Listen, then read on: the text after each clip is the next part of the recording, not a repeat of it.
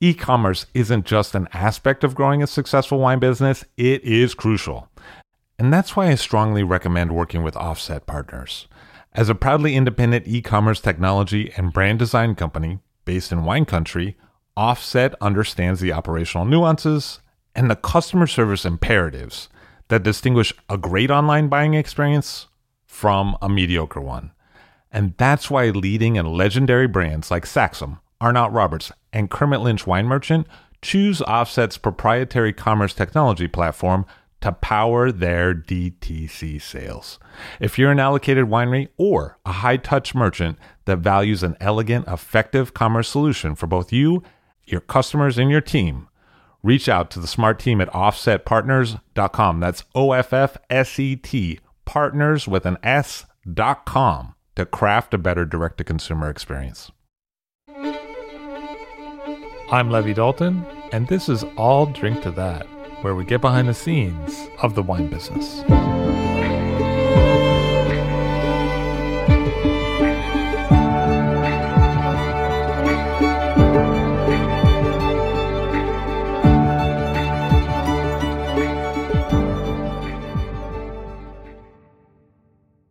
Yande Amore joins us today to talk about rock and roll, Italian wine, and the life of a small importer. Somebody I always enjoyed listening to. Let's hear what he had to say today. So I'm here today with Yande Amore, who runs De Amore Selections, a Italian wine importer in the New York area. Hi, Jan. Hi, Levi. Nice to see you. Likewise. So you moved to New York to work in a rock and roll band? Yeah, it's a long story. I'm a full-fledged immigrant. I left Italy maybe 24 years ago, and New York was my second port of arrival. I first arrived in Los Angeles. Oh, okay. Yeah, Los Angeles. It was all about rock and roll back then. Sure. What kind of rock and roll are we talking about? Like, who was big at that time? The bands that we went to LA, it was hair metal. Okay. And we were... I remember that time well. Yeah, we had hair, but we didn't play that kind of metal. So we were kind of an extreme heavy metal, speed demons from Rome, and we didn't have pop songs, we didn't have hooks, we didn't have makeup on. We just had long hair and a crazy look. And what was the clothing apparel like at that time? Well, we were spreading flyers on the Sunset Strip back in 1987. Wow. Sharing the sidewalk with Warrant, with Guns N' Roses. Wow. Yeah, we're all like struggling bands. I mean, do you have any good Axl stories? Axl, no. They were already filling up clubs. Like stadiums and stuff? Yeah. Clubs, at least. We were struggling to get 10 people to come to see our shows, yeah. And so there was like, the crazy hairs guys had hair extensions, they had waves, and I was thinking about doing that look like today. Do you think? If I had hair, I would probably still have long hair now. Yeah, I'm not ashamed to say so. So was it like lost in translation? Like Warren did cherry pie, and you guys tried to do like kinoto pie, and like no one understood what fruit you were talking about? No one understood. We were right into complete indifference, and not that we're anybody in Italy, but at least we had a following. We had people that listened to us, people that cared about us. We were one of a million bands in Los Angeles, sure. And it didn't really work. So that was LA. So I lasted with the band they kicked me out 6 months after we arrived. Okay. Yeah, for internal struggles. So it's like the wine business. Pretty much. It's very volatile. And and from then on my trajectory in this country started. I didn't want to go back to Italy, sure. As much as I'm from Rome. I'm from Rome. I left in 87, so I just finished school. What was the climate like that at that time, like socially? Rome was a mess. Rome was a city that, in spite of its beauty and awe-inspiring streets and churches, it was for me was a downer of a city. It was a city that stifled your energy, your willpower, your desire to do things. I went to art school, Academy of Fine Arts, okay. And I wanted to be a painter. I wanted to be a musician, and you walk and you feel this this weight on your shoulder that stops you, drags you down. It kind of halts you in your steps. So you feel like there's no chance, no hope, not even a glimpse of potential ahead. So I was playing with this band, and we decided, we first tried Europe, we tried Germany, we went Holland and blah blah blah. And then we said, let's just leave Europe and go to the States. And we were completely ignorant because we moved to LA. We didn't know that Hollywood was in LA. So we were like in the dark. We just wanted to get the hell out of Rome because we were so unhappy there. What do you think the situation like in Rome today? I was speaking to a young producer, and her family is quite wealthy, quite successful. They sell wine globally. And she said that her grandfather had told her that he hadn't seen an Italy that made him so worried since the rise of fascism.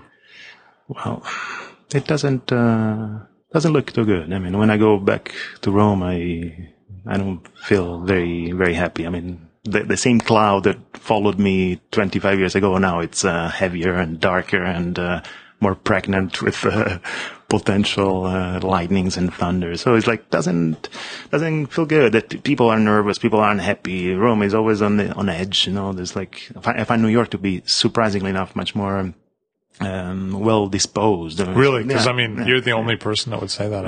I mean, usually, someone like myself from the West Coast is always looking at it a little differently than that. Right. But no, Rome is, everybody always ready to pick up a fight, whether you're on the bus, whether you're crossing the street. You lived the bicycle thief story, except it was the guitar thief. Pretty much, yeah. So, yeah, Rome now doesn't feel very good. I usually go there for a few days and I'm very happy to leave. I mean, my mom is still there, my brother is there, so all my friends are still unhappy. They still say, you did the right thing to leave. Really, they say this that place. I mean, yeah, it's beautiful to walk around, to experience as a tourist, but to live as a denizen, to experience as a denizen is difficult, very difficult. There does seem to often be a certain amount of pessimism.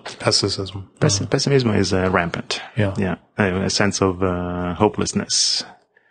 And also, Romans are famous for menefregismo. I don't give a damnism. Oh, really? This kind of like indifference towards anything. That's great. You got to teach me how to lay that one out. Menefregismo. Yeah, it's kind of. That should have been the name of the band. See, that's that was the tipping point right there. It should have been. Yeah. So you found yourself in LA. You weren't in the band anymore. Yeah. What happened next?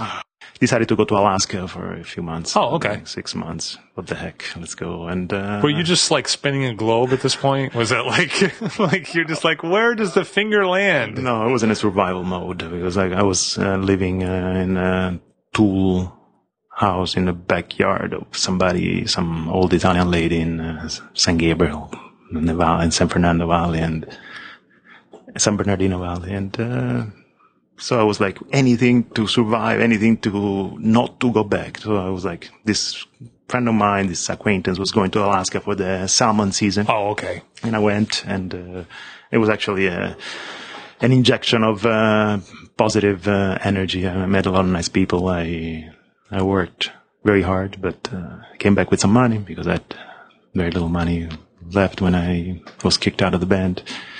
And so I came back and I started playing music with other bands, American bands, for 3 years.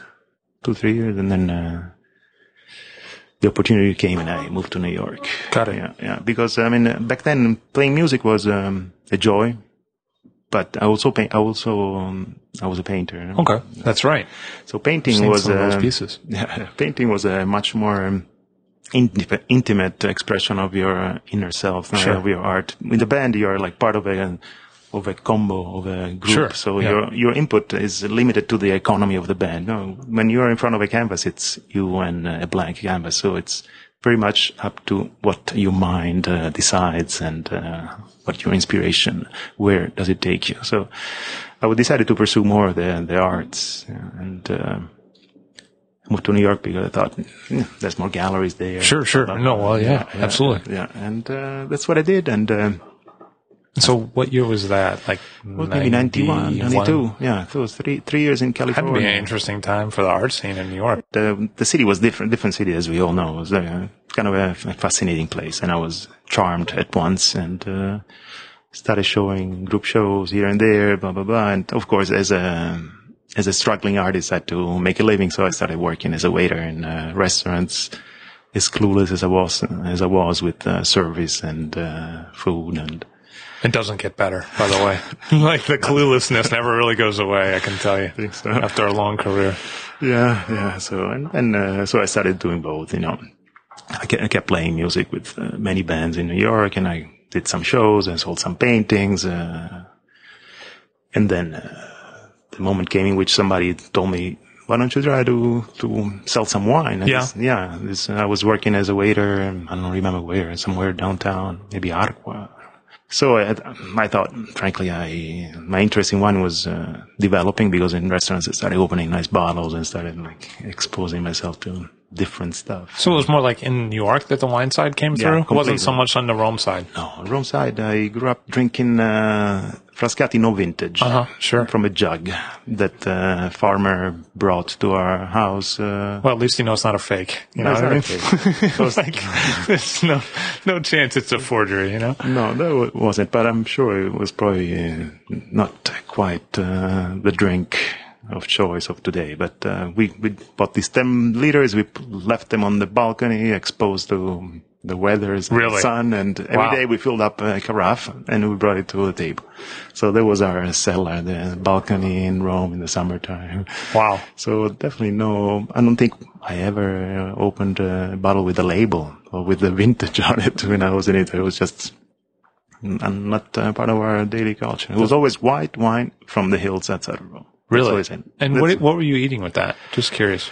Like, it didn't matter. It was didn't matter.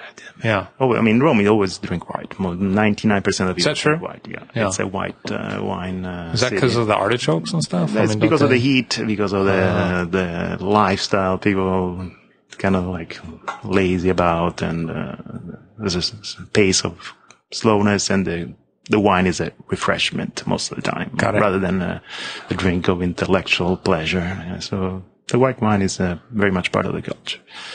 So it's almost like you had to move to New York to kind of get the glimpse of the high-end wine scene in Italy. Oh, yeah, absolutely. I mean, I learned more about Italy and the wines and the regions after I came to America than when I was there. Because when I was in Italy, my vacations were like, let's go to England, let's go to Holland, but I didn't think, let's go to Piemonte. Yeah. Like the Tuscan cruise didn't come up. Because, a lot of times people are like, oh, you're from Italy, you must know so much about wine. But you would seem to be indicating that that's not the normal. No, me and my friends, to this day, I go to Italy and sometimes I invite people over and they bring a bottle, and it's like discount supermarkets, $2.99, and they're quite proud of it. Yeah. So instead of $1.99, it's actually $2.99. Must be good. Well, so, I was amazed when I went over there recently, just what you would see for €13 on the shelf that here might sell for $85 on a wine list. It's just a little surprising sometimes. You're like, whoa, this is like the equivalent of a Rite Aid supermarket, totally not a nice supermarket. And you would roll in and there would be, Barolo, but then also things that were, kind of expensive over here. It'd be nothing. I know. The costs of importation and this. I blame you. Basically, as a kingpin of wine sales. I'm one of the culprits. Yeah, definitely. So, what was your first job specifically with wine?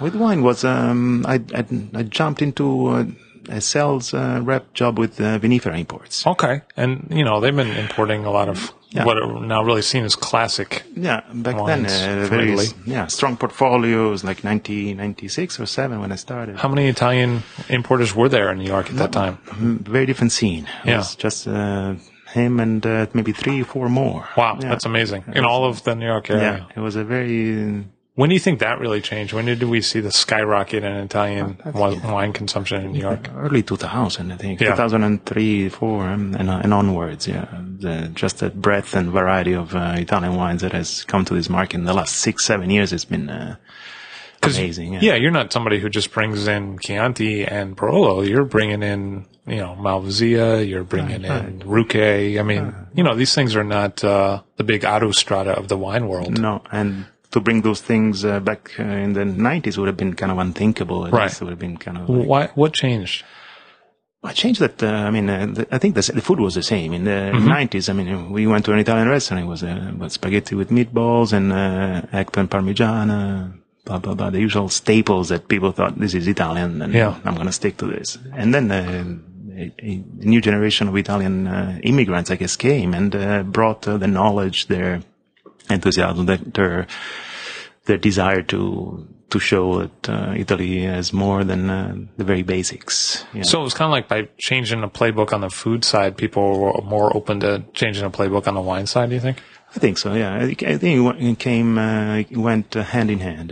The developing the sophistication of Italian cuisine in restaurants with the sophistication of the wine lists within the city, yeah. So you must have worked with a fair amount of the, more known Italian restaurants at that time, working for Vendinfra, one of the biggest, they had some major players. I mean, what was your technique to find restaurants?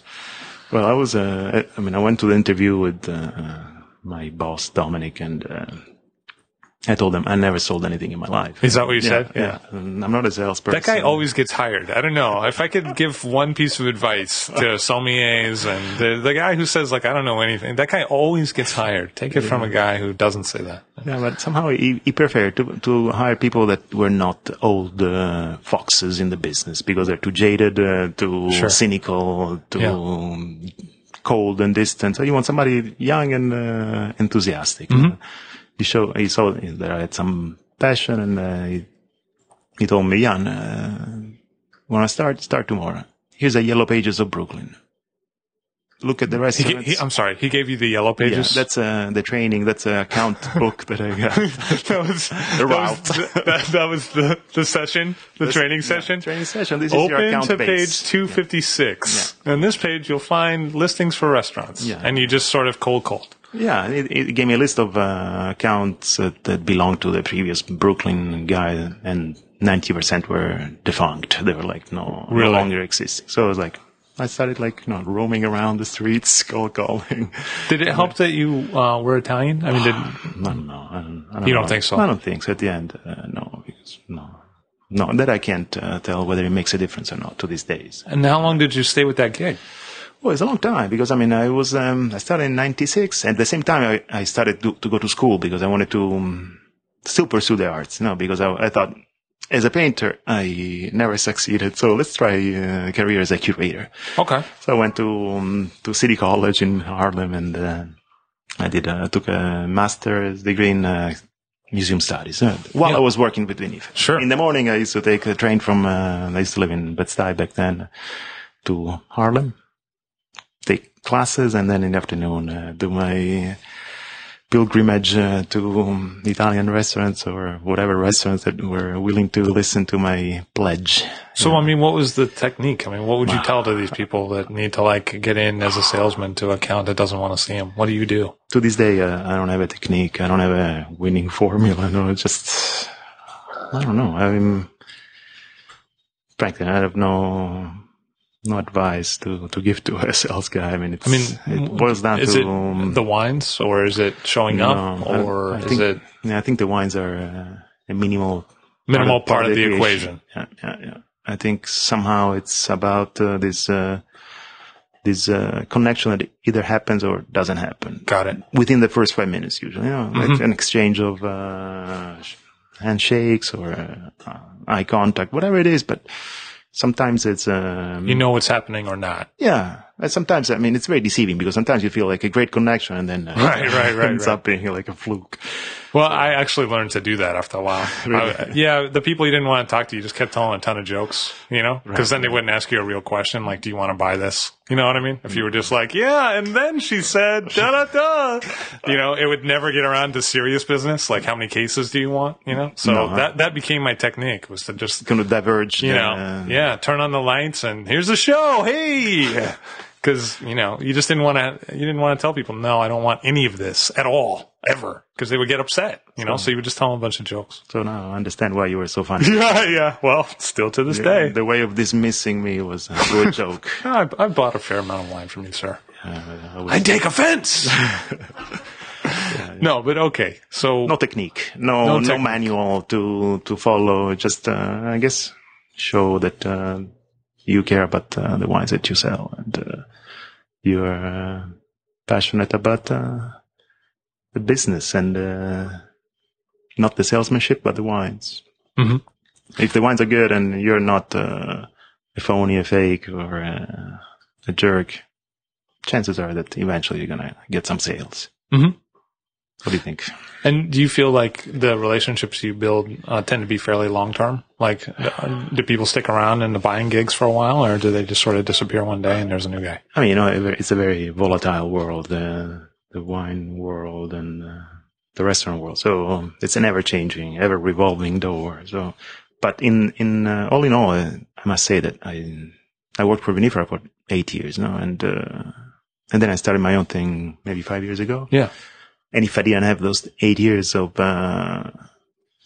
paying my dues, paving the streets, building relationships, I think I would have struggled much longer and much harder with my own business 5 years ago. I still feel like I do, of course. I mean, on like months like summertime, like July and August, you feel like, man, nobody wants to see me. Nobody wants to make an appointment. So it's like you start afresh and new every day. You never rest on your laurels. You have a few friends, accounts that you can rely upon, but you know that this person can leave within 24 hours and the account from top account becomes zero account. So you can really... So, I mean, really the relationship is with the buyer. The buyer is not always the owner. And this guy can just, get fired. He can quit.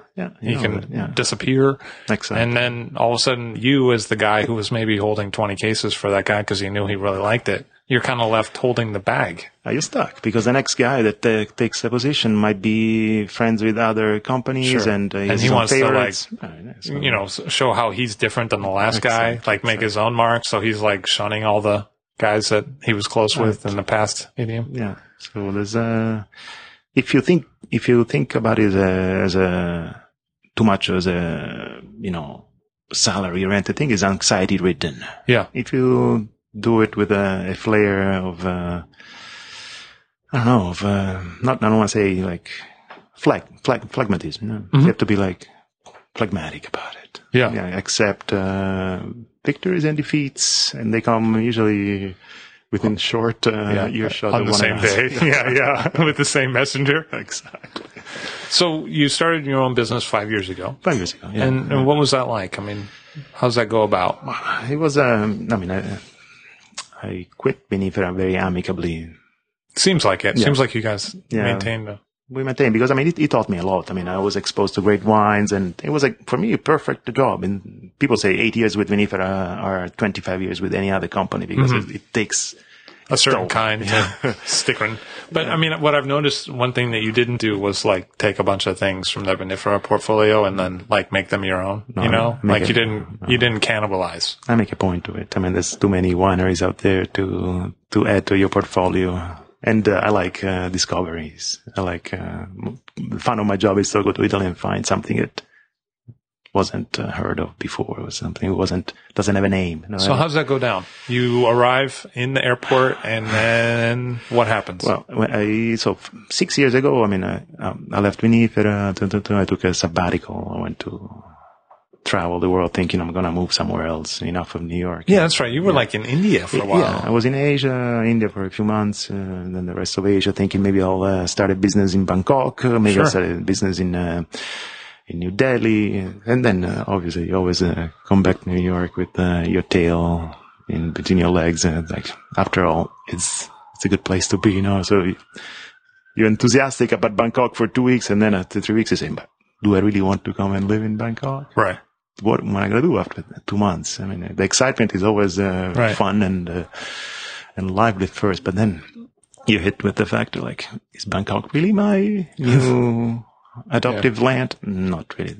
So I came back to New York and started interviewing with other companies, thinking, I guess I'm going to go back to the wine world. And I thought, let's do something that I know I won't quit after 2-3 years, because eventually when you work with somebody else, you're going to end up being unhappy for one reason or the other. Sure.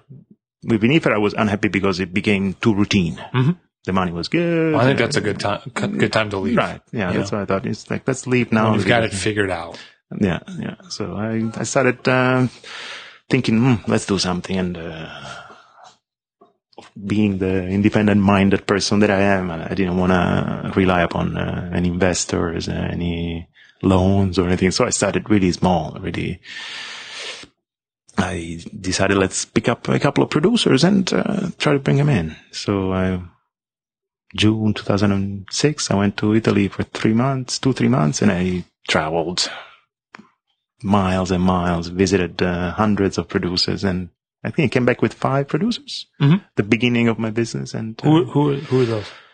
It was Flavio Roddolo, this guy in Piemonte. Which I personally think is one of the real superstars in your portfolio. Yeah. Like, I mean, he would never want to be called a superstar himself, but right. I think the quality level is so high for those ones. He's my pride and joy, my kind of daily inspiration, because it's like wine as I see it, in very genuine, very against the star system, against labels. I mean, it's like so it wasn't like you read about it in a magazine where it said like 1,000 points, and then you went to go meet him. No, it was more like it was complete happenstance, because I had an appointment with a Dolcetto producer from Dogliani. Got it. She came to pick me up at the hotel where I was staying in Barolo. And she told me, Jan, before we go to see my winery, I want you to meet this guy.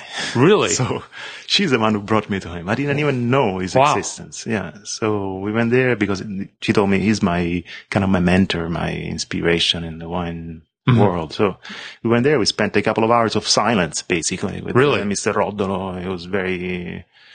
He's not exactly Johnny Carson, is he? No, he's not entertaining. He's not talkative unless he really knows you. So it took a while. It was a meeting of like trying to learn from each other without really talking. Kind of like, let's look at each other, study each other without. So it was nice. Then I went to see this woman cellar. And ended up not picking her wines. And boy, that sounds kind of like you're a jerk, actually. Yeah, a little bit. She didn't talk to me for 2-3 weeks. Yeah, I can see that. I don't know why, because she's the one who was actually told me you should meet this guy first. Maybe her career as a broker is yet to come. You know? Yeah. But she's now in New York, thankfully. Oh, good. Yeah, she's and her wines are excellent. Ends well. It ends well. So.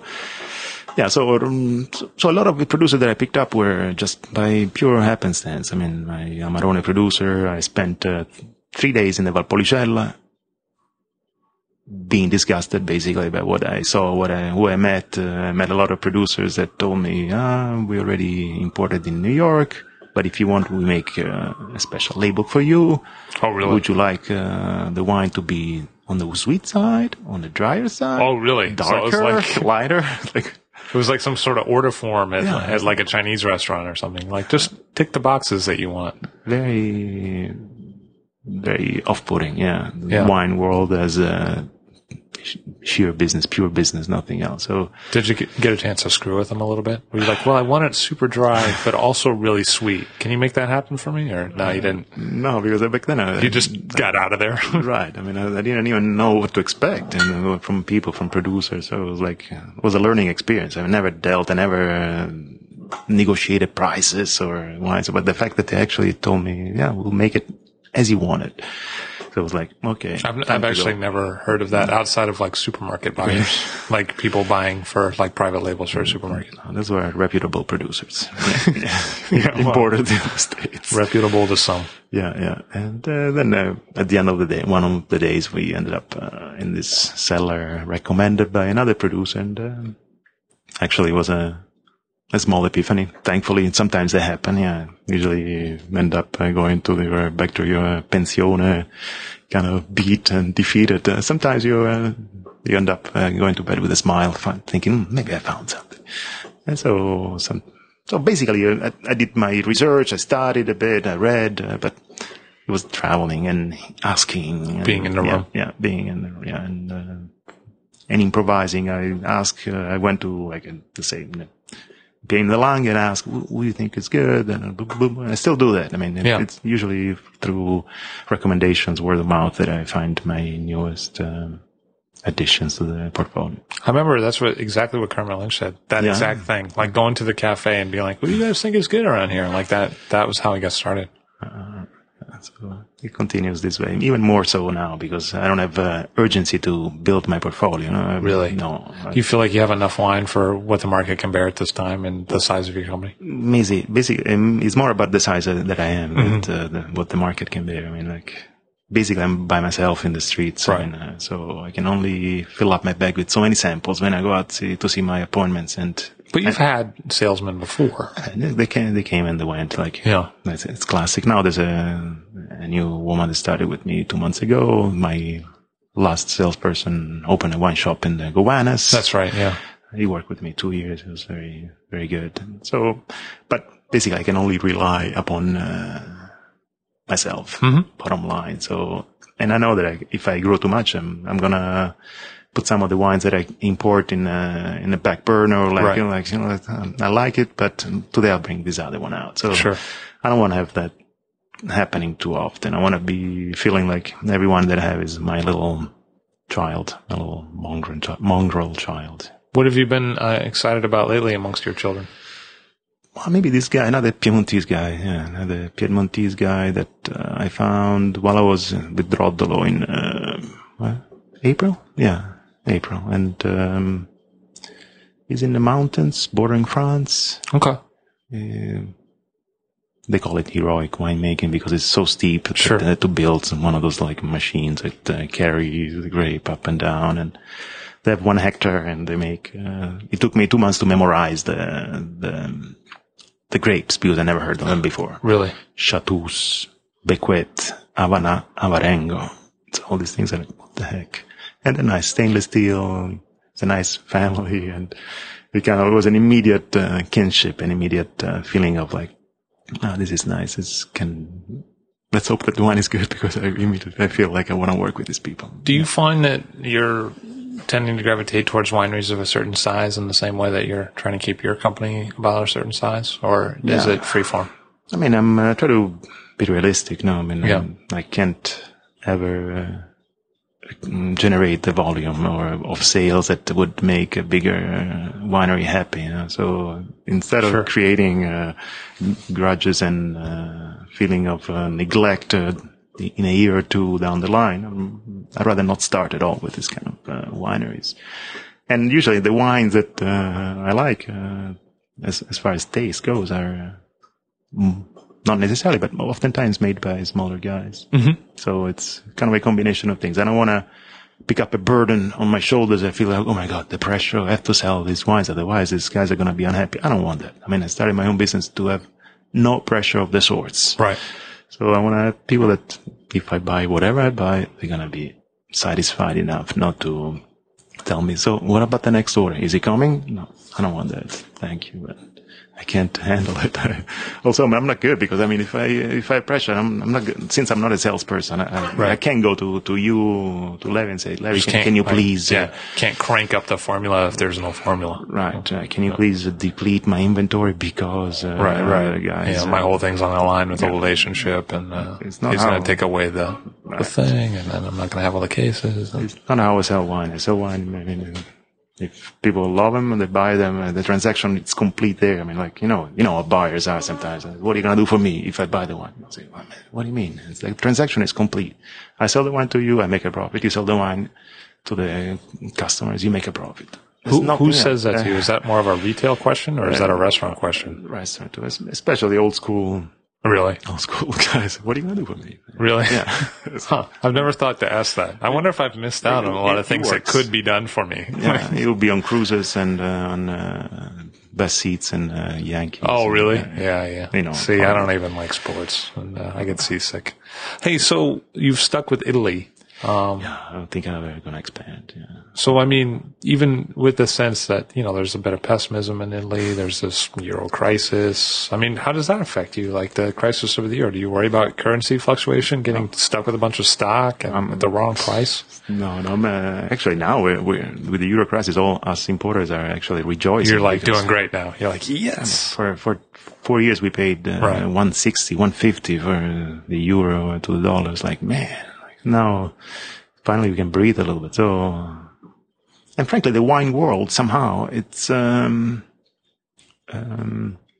safe from this deep crisis to some extent, especially the small guys that I deal with. Really? Somehow they You don't hear that comment. No, I mean, like, the small guys, they have their own clientele, they have their own circuits of people that buy from them, mainly from the sellers directly. So they deplete their inventory. The biggest companies, I think, they have the most pressure, the most worries, because they have millions of cases to get rid of. And I'm sure they're suffering. They're closing out, how it works. Yeah. So, I mean, the wine world somehow is the one that I live. It's florid, and as far as people, there's a positive attitude because they make not much wine, and the wine is good and it gets sold. So, I mean, this may seem like a dumb question, but what is a good wine? I mean, when you sit down with one wine versus a wine that you didn't pick, what is it that you're looking for? My taste is very eclectic, I would say. I mean, I don't have any canon, any parameters that I... So it could be anything. And it seems like you have picked up some things that are, fairly obscure, grape variety, and like you spoke about. Yeah, I'm not canonical. I'm not, in any sense, dogmatic, because for me, growing up with jug wine in Rome, for me, wine is an accompaniment to daily life. It's not the center stage of your life. I want to open a bottle and not talk about the bottle of wine through the course of dinner. That's an interesting point. Yeah. So you're not looking for it to take over. No, I don't want the showstopper. I want something that goes with my food, goes with my dinner, that makes people happy around the table. And it seems like most of the pricing for your wines is in line with that. Like you're not putting anyone out to, for a second mortgage to get some of the bottles that you bring in. Right. I mean, even the expensive ones. I mean, I believe that sometimes it's good to open an expensive bottle of wine. Mm-hmm. There's always fitting an to the occasion. Yeah, but on a daily basis, I believe in wine to be a vernacular affair, a pedestrian affair, an improvement of your life, not the vehicle of your life to be improved upon. So, a lot of times you hear different perspectives from importers. Sometimes people are like, it's all about the grower and I'm just a conduit and you shouldn't even pay attention to me. Don't look at me. Don't look at the man behind the curtain. I'm just the importer. Right. And then other importers are like, hey, I'm here. Right. Big personality and I'm selling this stuff and you should go along with me. This is me. Right. This is my show. Yeah. What do you think? I mean, where do you fall into that spectrum? I believe, that the importer is a secondary figure. Mm-hmm. Yeah. But without the importer, the wine would never get here. So, I'm not drinking Rodelo without your help. Right. Because not a lot of people are going to sit for 2 hours silently without talking to him to get the commission for the wine. Like, that takes a special kind of dude. Exactly. So, the role of the importer is a behind the scene kind of guy, but with a presence on the market which is felt but not overwhelming. That's how I see it. The importer as a vehicle, as a man who makes a thing happen, but that's it. I don't want the star importer. I don't want to hear about trends and that. It's like that goes beyond what I see the wine world to be. So you're not looking for to be on the next big superstar like trend, because they do come along, all of a sudden everybody's pouring this by the glass or everyone's doing that, No. It's not a concern. You're not thinking at home like, hey, what's going to be the next thing? Maybe I should bring some more of that in. Oh, of course, success is always welcome. No. Mm-hmm. Yeah, you're not turning it away. Yeah, you want to sell the wines that you bring in. You want to make sure that people buy them and enjoy them and order them again. So I'm not saying I want to sit on my inventory because I'm so proud to have it. I don't care if people drink it or not. No, I want the wine to be a cycle to be brought here and drunk and enjoyed. And I don't look to become the next star. No, obviously, no. I have very little desire for becoming huge. I don't know how I would handle it. For now I'm already overwhelmed sometimes by the load of work that I have, and I'm not very good at delegating. So more work, more success, more sales would become taxing.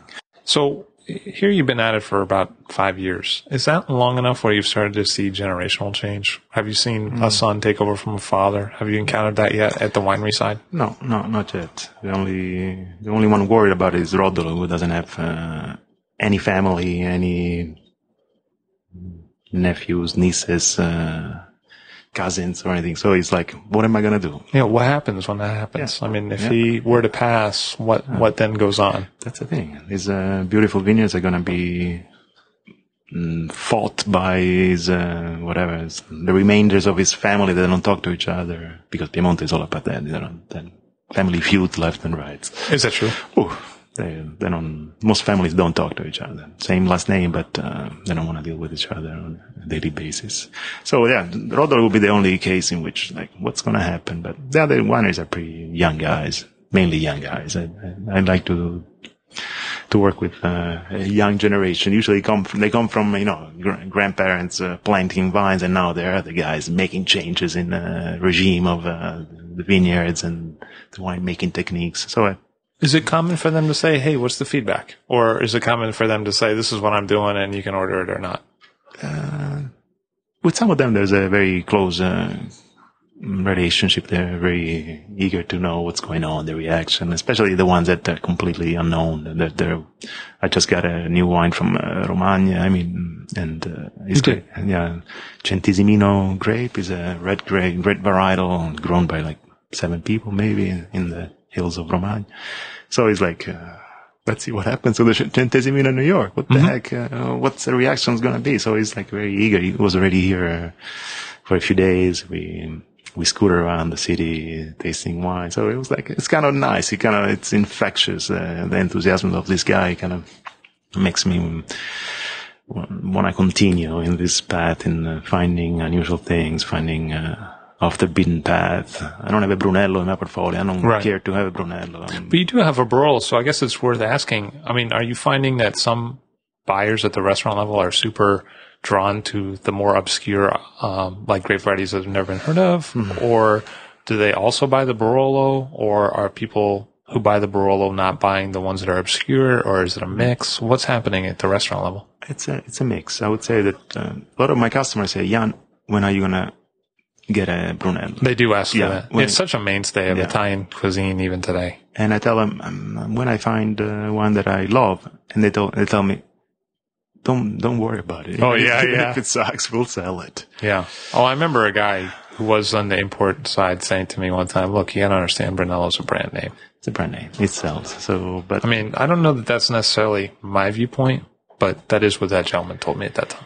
Right. And Brunello, frankly, I went there I don't know how many times. I mean, kind of, if I set foot in Montalcino again, they're gonna shoot me because, I mean, I go there, I visit 15 wineries and I leave empty-handed because somehow I don't really become fond of most of Brunellos that I taste. So there's a market that's drinking a lot of this wine. When you go, you find that you're not so drawn to it. I mean, what do you think that, maybe the people here don't know about Tuscany that might change their mind? I don't know.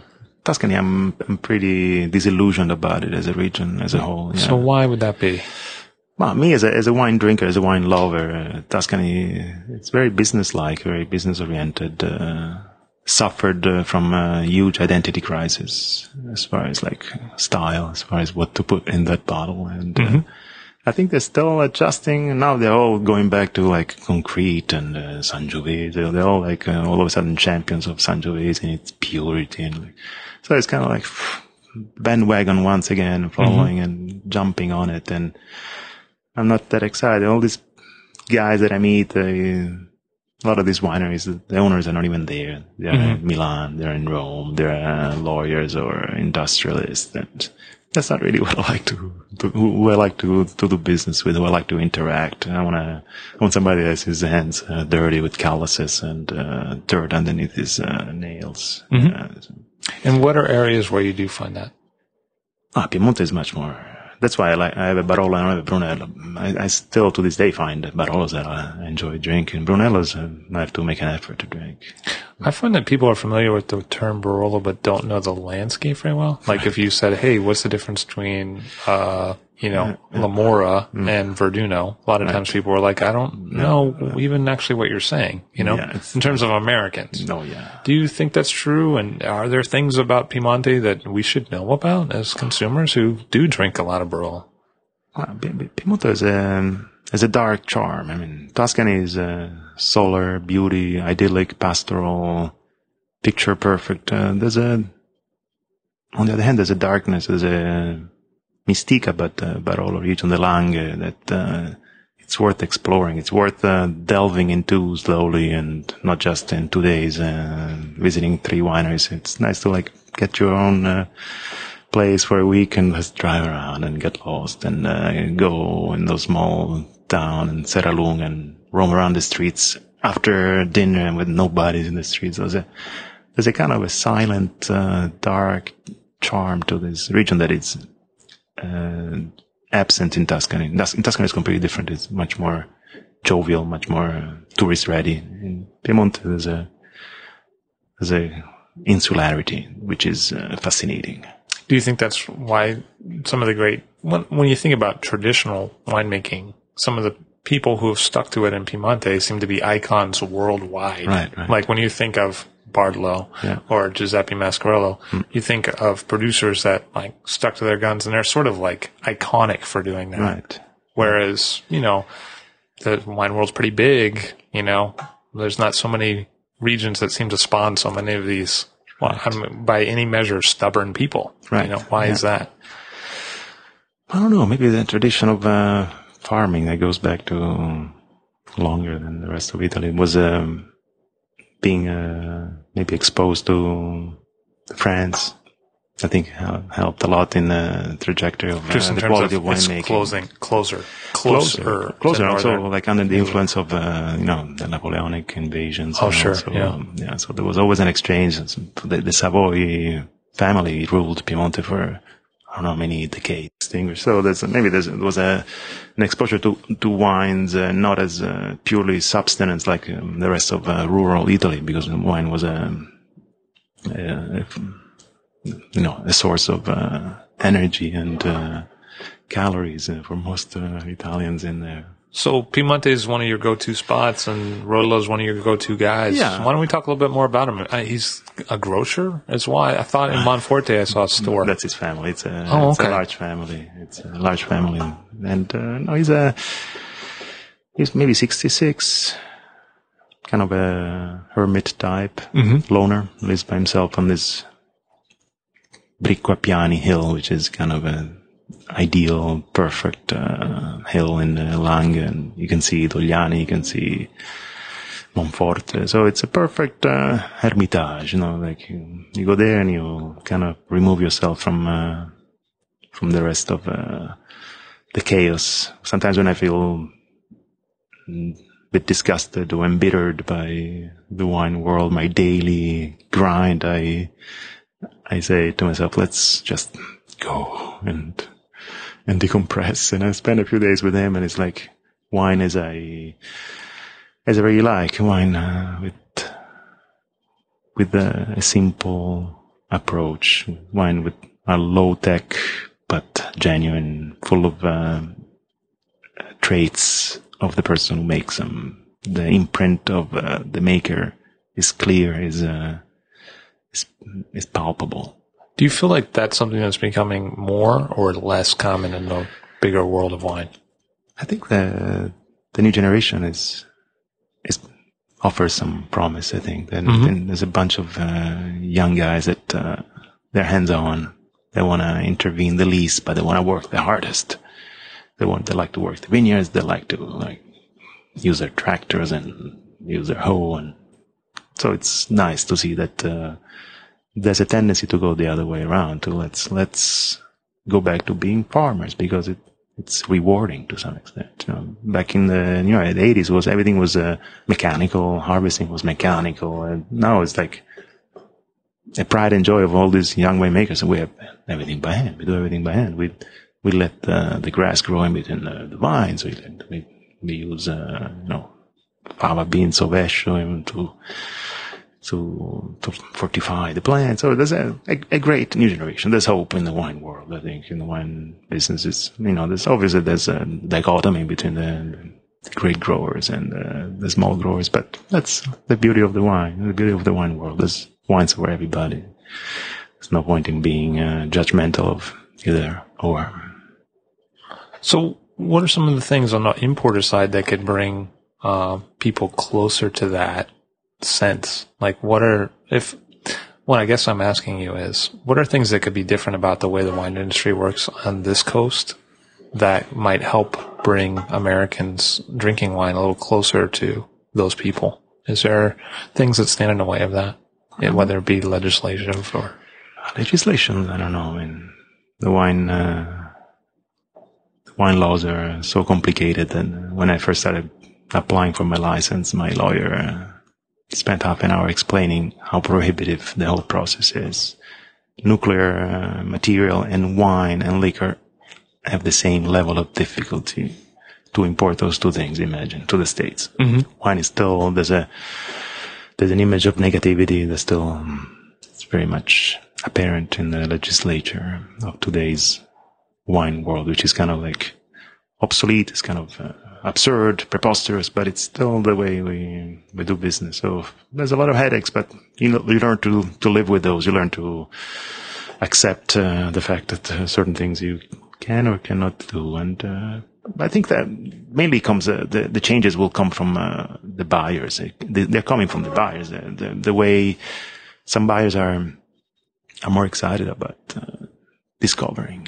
Who are some of the people locally that you've been like, hey, that person seems to really have a head on their shoulders? Well, there's a bunch of good customers. But yeah, I mean, on a daily basis, you find people that are excited when I bring a Centesimino, and people that don't even want to hear about it. Okay. Yeah. So you do find a broad difference between those two kinds of people? Huge, yeah. And usually the person that buys Brunello and Amarone, they don't even want to buy my Vespaiolo or which isn't super rare, but is rare. It's rare. I mean, it's like 5-6 producers that make it. But so there's the young generation of American wine buyers is exciting. I think there's a curiosity, there's a desire to branch out, to discover, to dare. Italian wine buyers are amongst the most boring, amongst the most traditional, conservative, no, we don't want that. We're never going to be able to sell that. They laugh when I bring some samples. They're like, what? We can't really do anything. Sometimes I found that the Italian buyers tend to be more concerned with packaging. Like even at the restaurant level, they'll be like, well, it's got an all black label or something. Like I've seen this happen a couple times. Yeah, it's sad but true. There's still a big importance given to packaging and to the... I mean, I understand when I go to Milan looking around that, these guys know something about packaging. Design. Yeah. But Italian buyers on the whole, they're conservative. I mean, sometimes you find a nice open mind. Like the guy has a very traditional list, like 10 Brunellos. And then each time I go there, he says, you want to try an impossible wine? And he laughs. You want to try an unsellable wine? And he laughs. And then he says, yeah, why don't you make a page for me?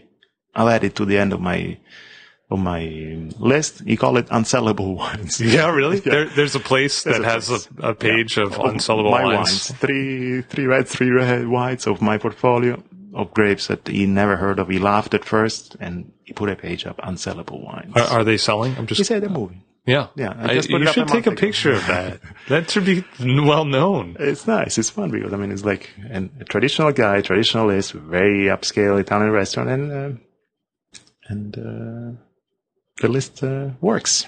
So if you could sum up what you're doing, I mean, in terms of just a few words, like what's important and what's next for Jan de Amore? Well, I hope to be able to continue. I feel very lucky that I'm still standing. I mean, it's a wine world which is saturated to the point of explosion. There's more and more companies coming up. There's new guys, new wines, and the competition is fierce. The competition is brutal, and so I feel fortunate that I can make a living with this, and I make a point of going against the mainstream. I'm not, I don't want to, unless I get a miraculous experience, I'm not going to bring a Brunello. I'd rather look for something that I go to a buyer and excites me in showing it to him. Look at this. And they say, what the heck is that? Instead of like, okay, what a nice Brunello with a nice label. Let's try it for me. So I look in my direction is definitely go for continue in the esoteric vein without being canonical, without having to be biodynamic, certified this. I mean, there's a few producers that I work with and they're certified.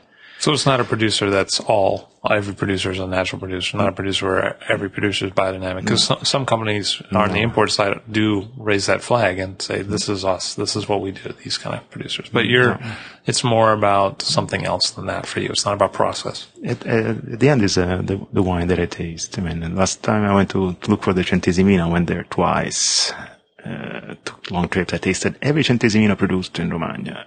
And then I brought the last 3 into Rome with my could be the worldwide expert. Oh, by now, yeah. When I talk to this producer now that I bring in, I tell him all the things that I know about Centesimino. It's like, I'm amazed. So I brought the 3 bottles that I favored the most during my visits. I brought them to Rome and I tasted them blind.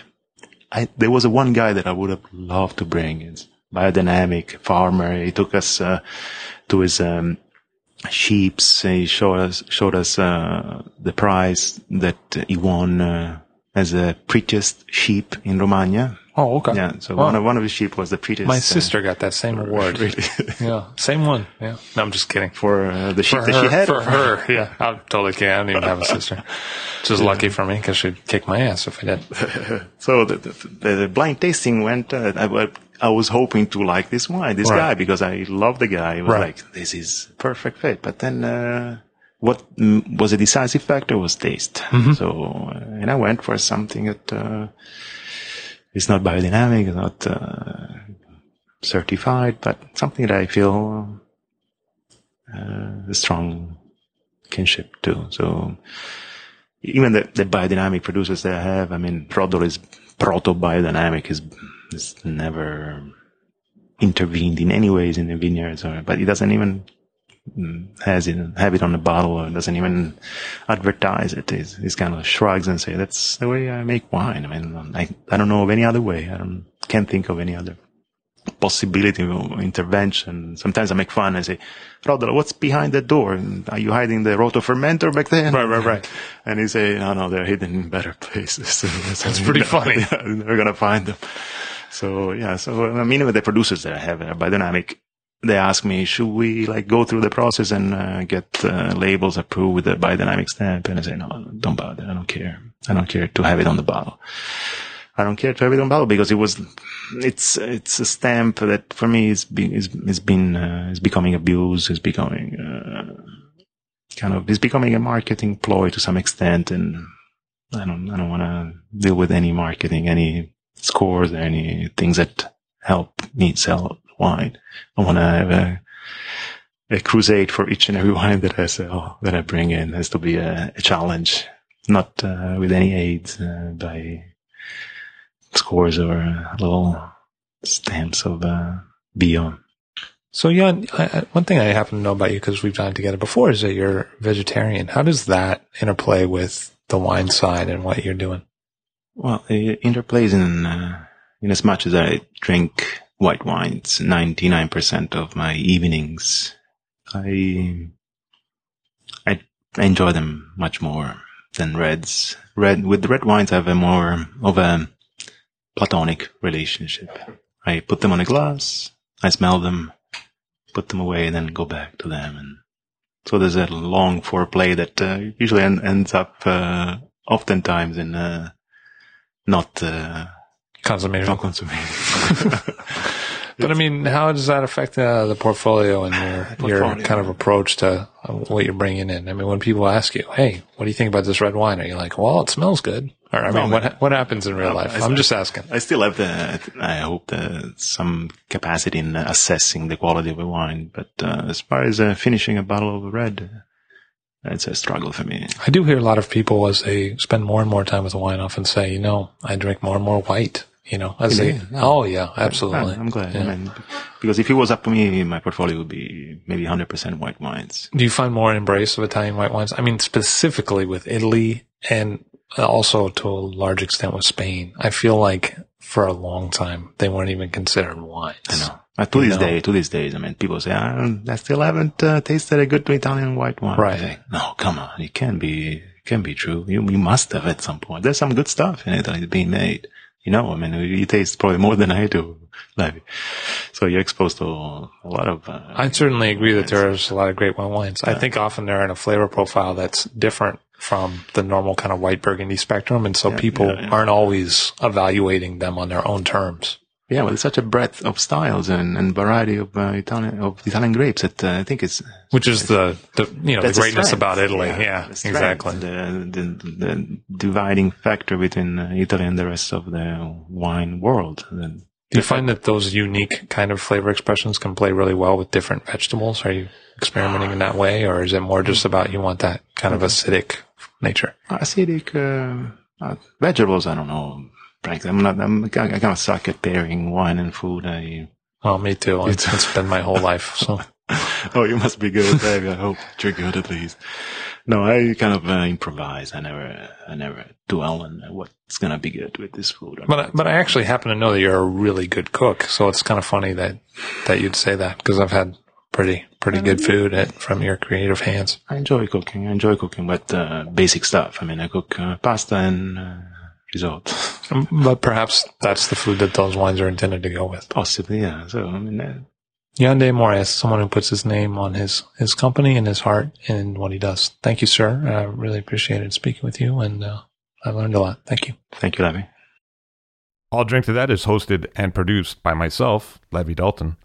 Aaron Scala has contributed original pieces. Editorial assistance has been provided by Bill Kimsey. The show music was performed and composed by Rob Moose and Thomas Bartlett. Show artwork by Alicia Tenoyan.